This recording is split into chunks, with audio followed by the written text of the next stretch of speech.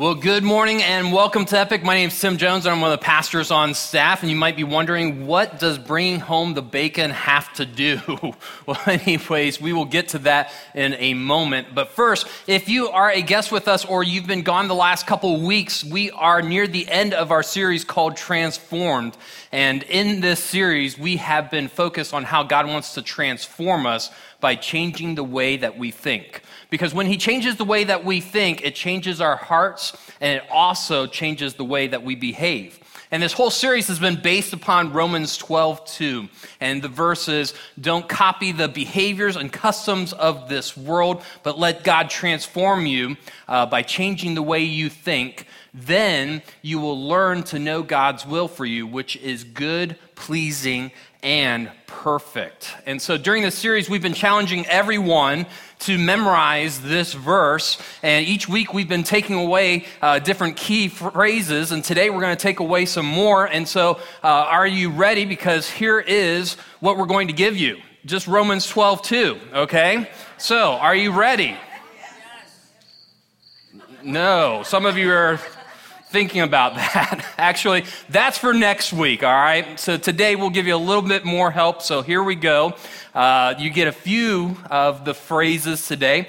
So we're going to see how well you do, all right? On the count of 3. 1, 2, 3. Don't copy.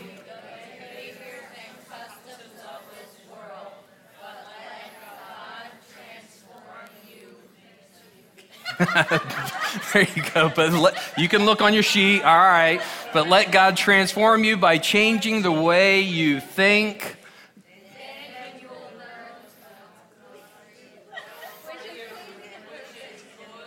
Hey, all right. So some of you have got it sort of. All right.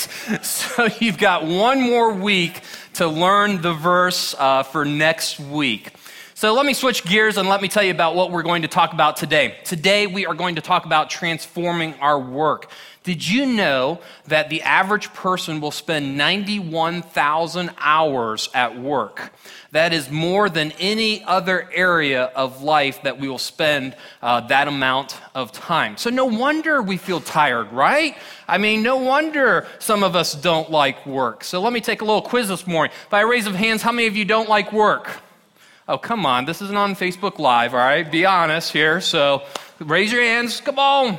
All right. Well, there's a bunch of you, and some of you are like, I don't know. Well, let me ask you this question, and let me have you respond out loud. All right. So what are some of the reasons that you work? So what are some of the reasons that you work? One, money. Paying bills. Health insurance. To eat. What else? Have time away from your kids. We won't repeat that. It's a good thing the kids are over there. Anyways, yeah, those are a bunch of reasons. So now one of the, I think, most obvious reasons is that we work is because of trying to earn money. Now, after Sarah and I got married, I got a job working as a janitor as I was working on my master's. And it was actually a really good deal. It paid actually decent money, and it was very flexible with me going to school. But one of the toughest jobs that I had during that time of cleaning different places was actually the worst place was cleaning the offices of the waste management department, okay? So I gained a new respect for garbage men, okay? And this hopefully doesn't sound cruel or anything, but there's nothing like cleaning up after garbage men, all right? So I don't know if it was the place that I was cleaning or what, but it was pretty bad. And so the first thing was like the entire place just smelled like garbage. And they just tracked it into the offices. They did not care. And then the restroom was pretty bad. So as soon as you started cleaning with some kind of cleaning agent, you were like committed. I mean, the walls were like just covered in like a dirt, encased in it and everything. And you could tell when you started cleaning that you had to clean the whole thing. And then to make matters worse, some of these guys, or a lot of them, dipped. And they would just spit in the corners of these restrooms. And so, yeah, that was nasty. And then obviously their mamas did not teach them on how to hit the toilets, okay? And so every once in a while I'd throw goldfish in there just to kind of help them out. No, I didn't do that. But anyways, it was really rough. And the only reason that I did that job was because of money. And I knew it was only on that I had to do it for a short season as well. And so that kind of reminds us, and it's kind of interesting what happens the longer that we work. You know, the longer that we work, we find that some of our motivation for work starts to dissipate or go away. For some of us, we started out to make a name for ourselves, you know. And we went in there and we thought we're going to get the promotion. And all of a sudden we didn't get the promotion and our motivation didn't last. Or for some of us, we were trying to achieve this certain award and we attained it. But now it just sits on a shelf collecting dust and doesn't mean anything to us anymore. Or for some of us, we thought we were going to start out by changing the world. And then we got into the real world and we learned from the real school of hard knocks. Or for some of us, we started out with the idea that we were going to make a lot of money. And we made it. But then we found that there's another issue, that we still want more and more of it. Or there's this standard now that we've got to keep up with and keep at a certain point, and now we're afraid to lose our job or not make as much because we've got to arrive at this certain standard. Then there's some of us who are just looking down and kind of counting down the days until retirement, because when we get there, we'll arrive then at that point. But yet, when you go into retirement homes, many of the people there, they wish they had some work. I mean, they wish that there was some way that they could be useful to others. And so, what should be our motivation for work? I mean, if our motivation doesn't last long or it can take us into the wrong directions, what should be our motivation for work? Is there something that we can do in our work that at the end of our time that we will feel like we've been useful and that our lives have mattered? And so it's a great question to ask, as we all are a part of the workforce. We all do something along the lines of work. And so you might find it interesting, but God has a lot to say about work. And so today we're going to look at his thoughts today. We're going to check out what he has to say about work. So if you have your Bibles or your smartphone devices, please turn to Genesis chapter 1, verse 1. And if you don't have a Bible, feel free to get one from the back as a gift to you. Or you can start a business and begin to try to sell them on eBay. You might be better than me. I tried it. It didn't work. But anyways, just kidding on that one. But anyways, go ahead and turn to Genesis chapter 1:1. It's up near the front, the very first book of the Bible, and I'll give you a moment to get there, and we'll be putting the verses up on the screen, but I will be jumping around a lot, and you might have to work to keep up, but that'll be a good thing. So go ahead and turn to Genesis 1:1.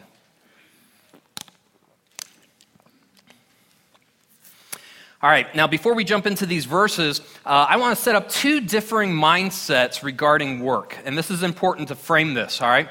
So the author of Genesis, or the book of Genesis, records God's creation as work. And so he describes it as a very creative and systematic process that God enjoyed doing. And so work wasn't some necessary evil. It wasn't some form of punishment for as some other belief systems say, or other creation accounts account for or imply. Instead, work was something that God did, and he took great joy in doing it, and he took great delight in doing work. Now, this stands out in major contrast to other thought systems and in other belief systems. For example, the ancient Greeks, when they looked at work, they thought it was demeaning. They thought it was beneath them. Aristotle, kind of like one of the top guys, he said this about work. He said that some people are born to be slaves. Now, he wrote that, and what he meant by that, around that phrase that he put there, he was like, some people are not as capable in higher thought and therefore should do the work that frees up the more brilliant and talented. Now, if somebody wrote that today, we would be up in arms, right? But yet, this Greek thought and another Greek thought has infiltrated our culture. And this is how it's infiltrated it. As a society, don't we look down upon those who do service jobs? Don't we want our kids to attend colleges that are for the best and for the brightest, and we will go into great debt to make that happen? Don't Many of us choose to go unemployed rather than take a job that we feel is beneath us, you know? So it all goes back to this mindset from the Greeks, and that some groups or some jobs are better than another. Another mindset that they had was that the Greeks also believed that work was a necessary evil. So aren't we always thinking that work is something that we have to do, you know? Don't many of us choose careers or jobs that pay a certain level of pay because if we did that other thing that we really enjoyed doing, it just doesn't pay as much? So it's really crazy how much these Greek thoughts have really boiled into or infiltrated our culture. And that's why Paul wrote in Romans 12:2, not only about the Greeks, but writing to all of us, and this happens, he says up front, don't copy the behaviors and customs of this world, because there are mindsets that can give us the improper view of work, and it can harm us, and it can harm others. So today we're going to unpack God's design for work, and it's going to take a little bit of time to unpack, and then we're going to explore his motivation and what he has to offer. And as we dive into it, we're going to find that it is freeing and that God wants to unlock, actually, our potential. And so by the end, we'll see how he wants to do that. So starting in Genesis 1:1, he starts out with writing, "In the beginning, God created the heavens and the earth." And so for the entire chapter 1, God is busy working and creating and enjoying what he's doing.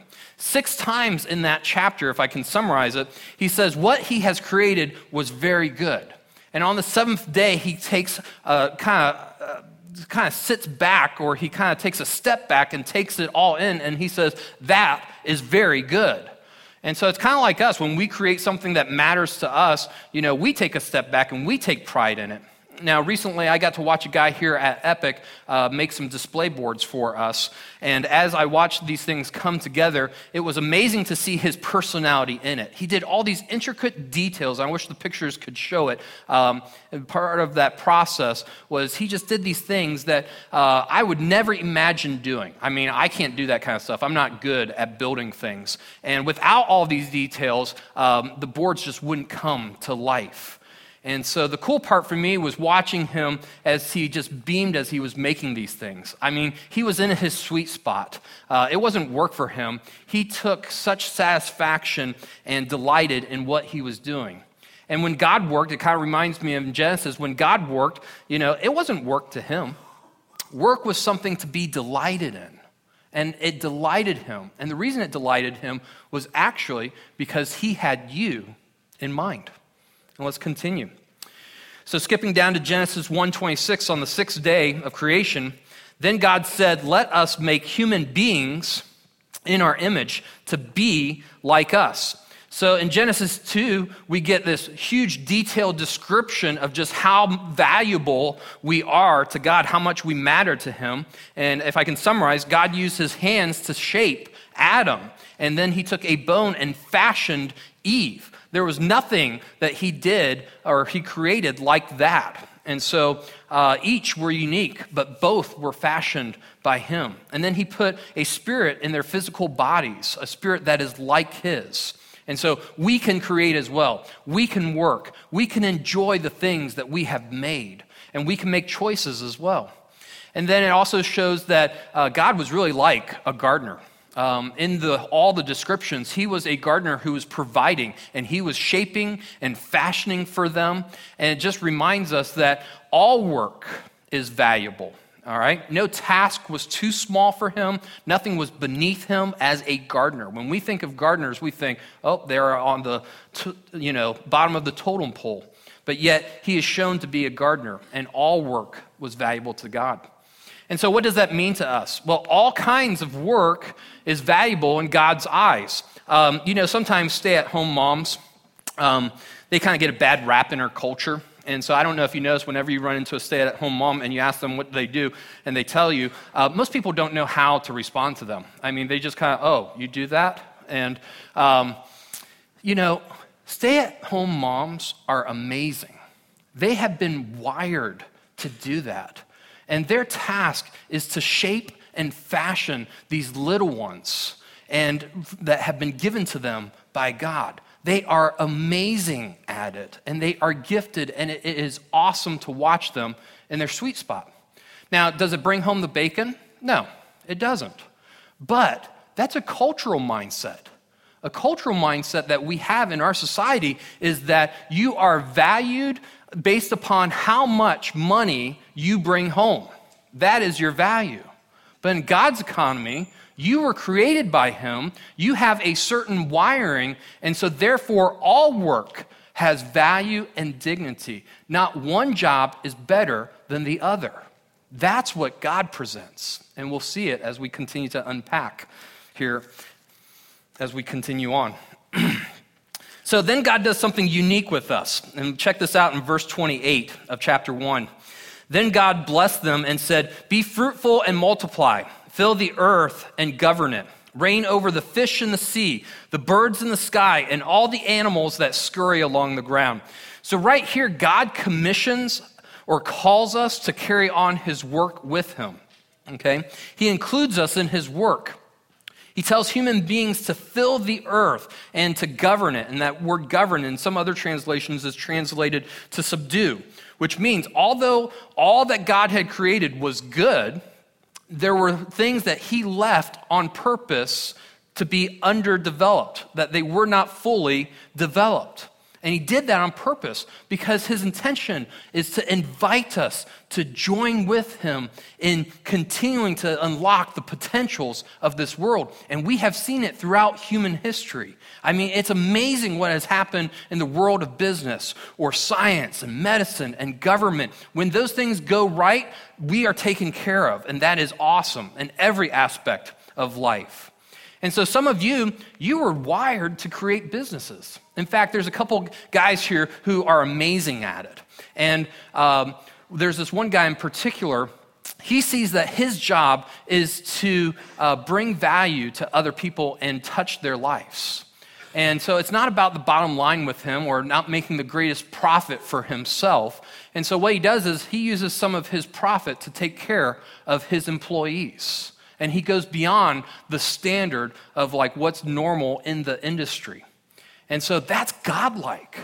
He's like a gardener who's shaping and fashioning his work to help other employees to become fully alive, to be able to live at a better means.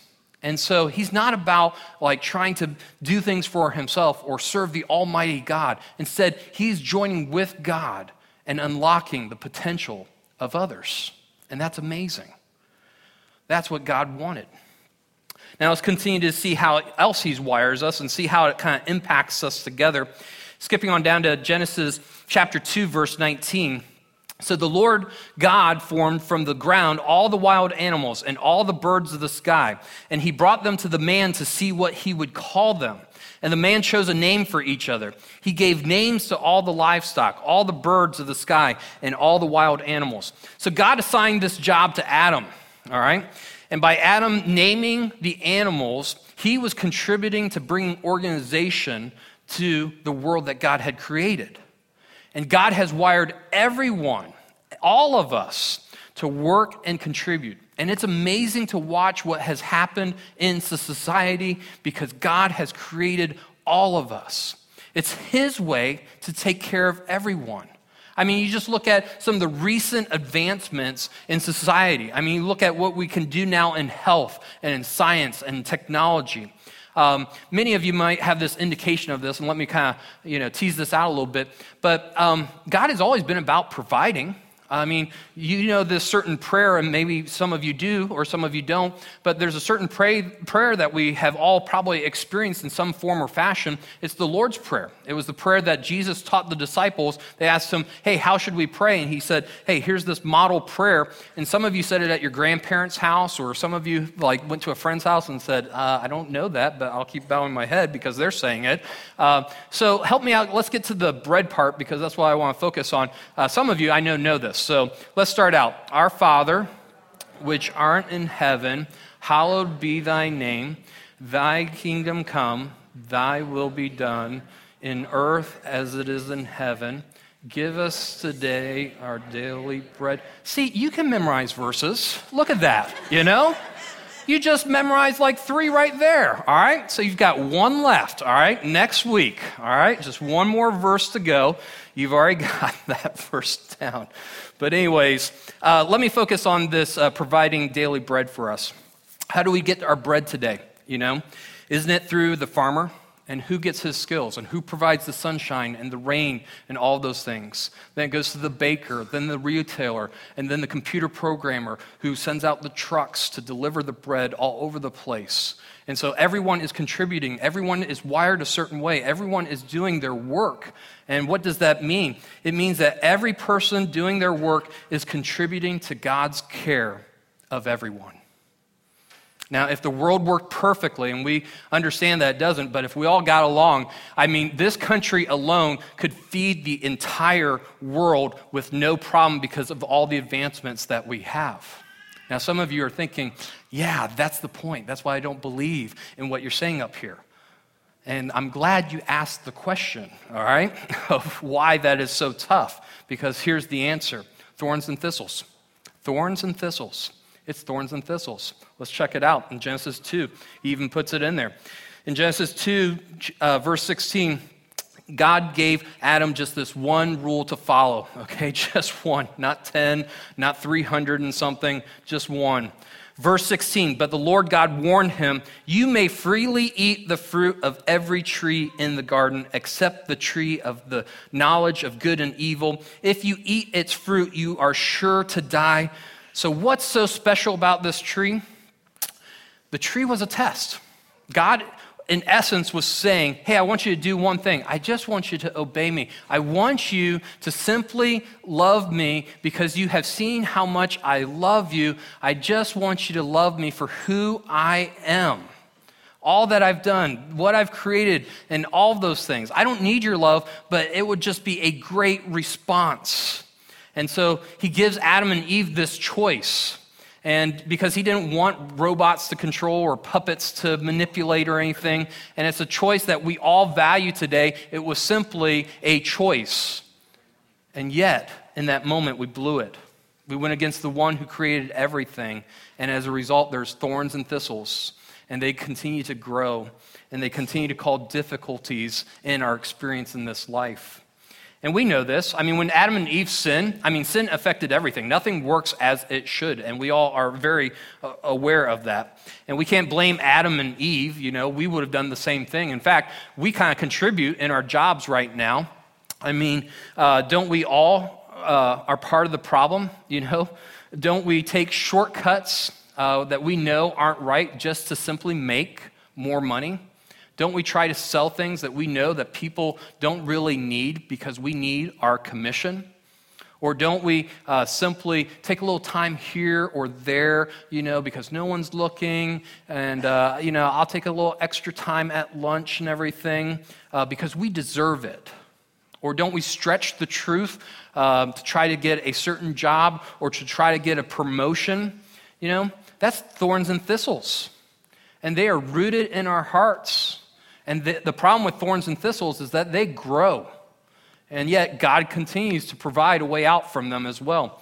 And so in Genesis 2:1, here's a reminder that he sets up for us to be able to monitor our hearts. He says, so the creation of the heavens and the earth and everything in them was completed. On the seventh day, God had finished his work of creation.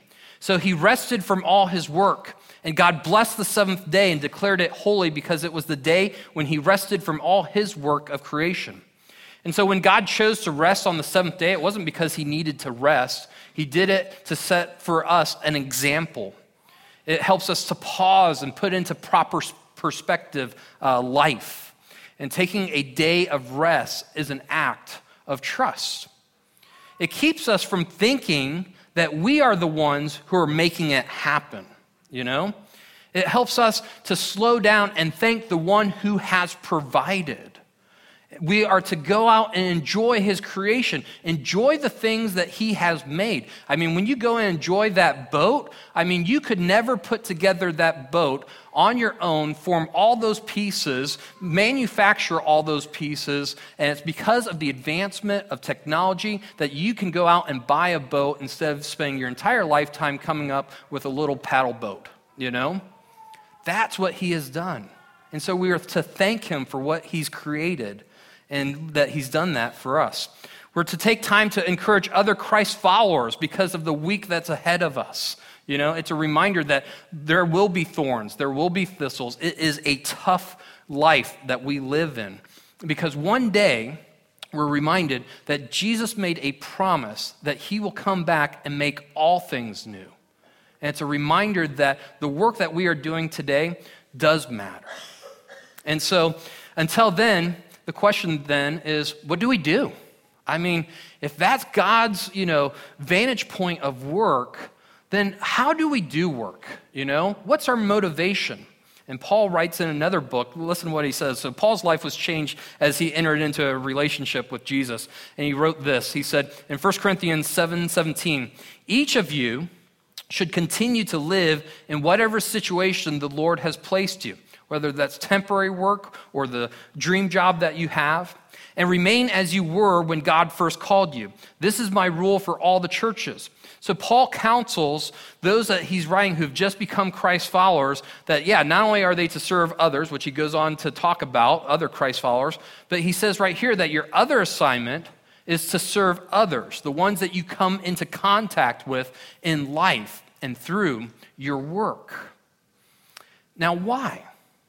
Why?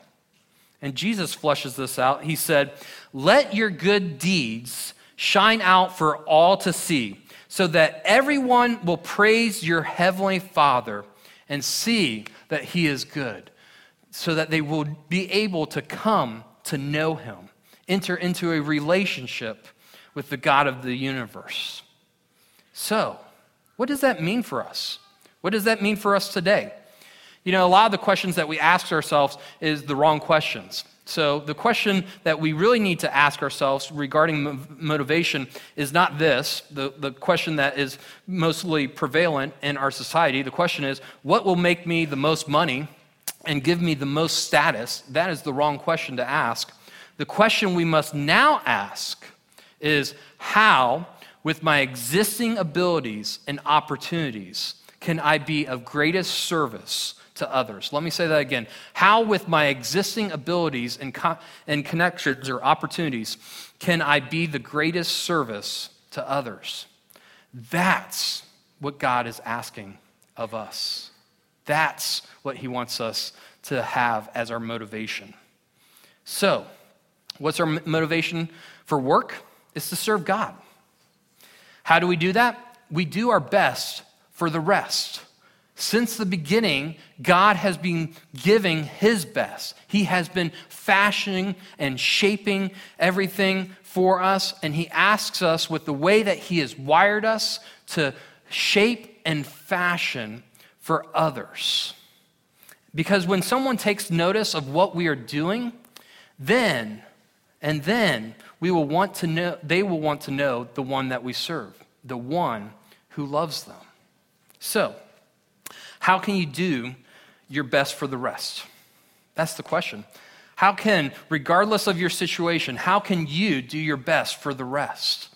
For example, if you are at a temporary job right now and you know that this is not your long-term position, you do your best for the rest. People will take notice. They know that this is only a temporary job for you, but they'll wonder why you work so hard. So you do your best for the rest. For others of you, maybe you're working for a boss who's not very good to you or to others as well, but you do your best for the rest, because when that boss sees your actions, it may change them. It may start to have them ask questions of why you work so hard and why you're different from the rest. For some of you, you think as soon as you retire, you're done, but that's not the truth. There are so many opportunities for you to participate in, so you do your best for the rest. There's one person that I know, when she retired, she was an accountant and a nurse. Two interesting things. But here's what's happening.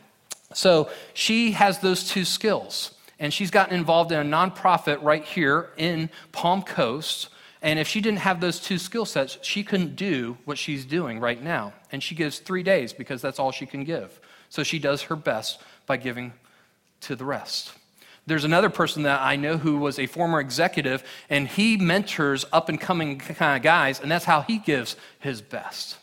And for those of you who are business people, maybe you should consider, instead of making this highest margin of profit and everything, maybe taking some of that and investing that in your employees so that they can flourish. Or maybe taking some of that and going towards something that has tugged on your heart forever. And why is that tugged on your heart forever? Who put that there to do something within this community? So that's how you can give your best for the rest.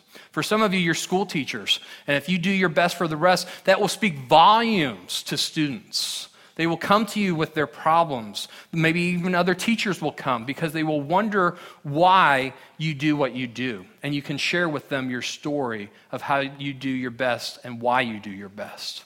Or for some of you, you're in emergency services, and often you are not thanked enough for what you do. But realize that God has wired you to stand in the gap, to do your best for the rest of us. And when time comes, you do an amazing job that He has wired you to do, that none of us could do.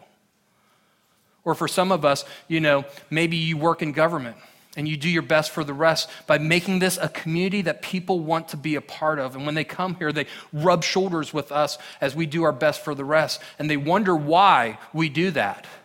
And all of a sudden they see that we are for Flagler and that God is for them. Could you imagine if we did together our best for the rest? I mean, could you imagine through our daily work how God's love could be on display for all to see?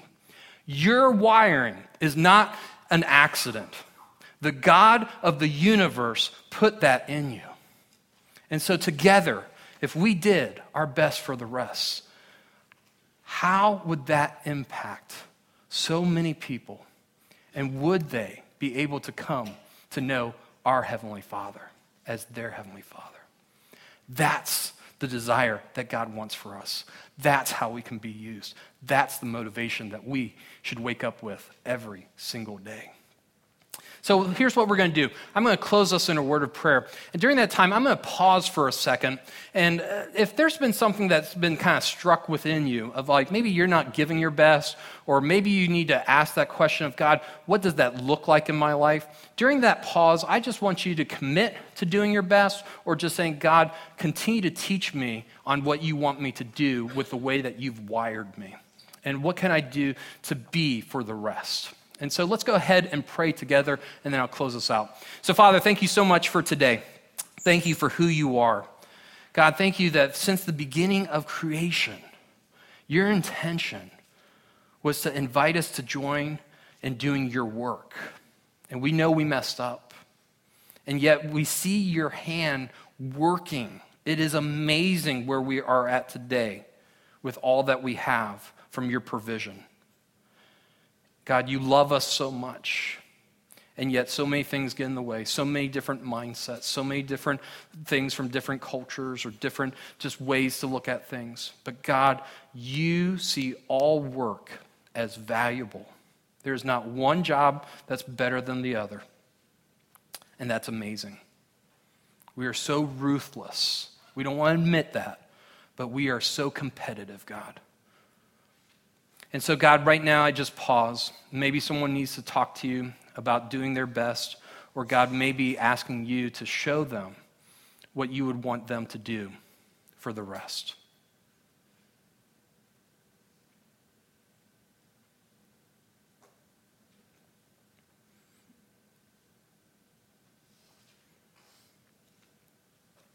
So, Father, thank you for loving us so much. Thank you for sending your Son as a carpenter who made things for others. May we do the same thing and use our lives for others as well. In Jesus' name, amen. All right. Well, that's all that we have today. Next week, we are concluding this series, Transform. So come back next week as we wrap up this series. Have a great day.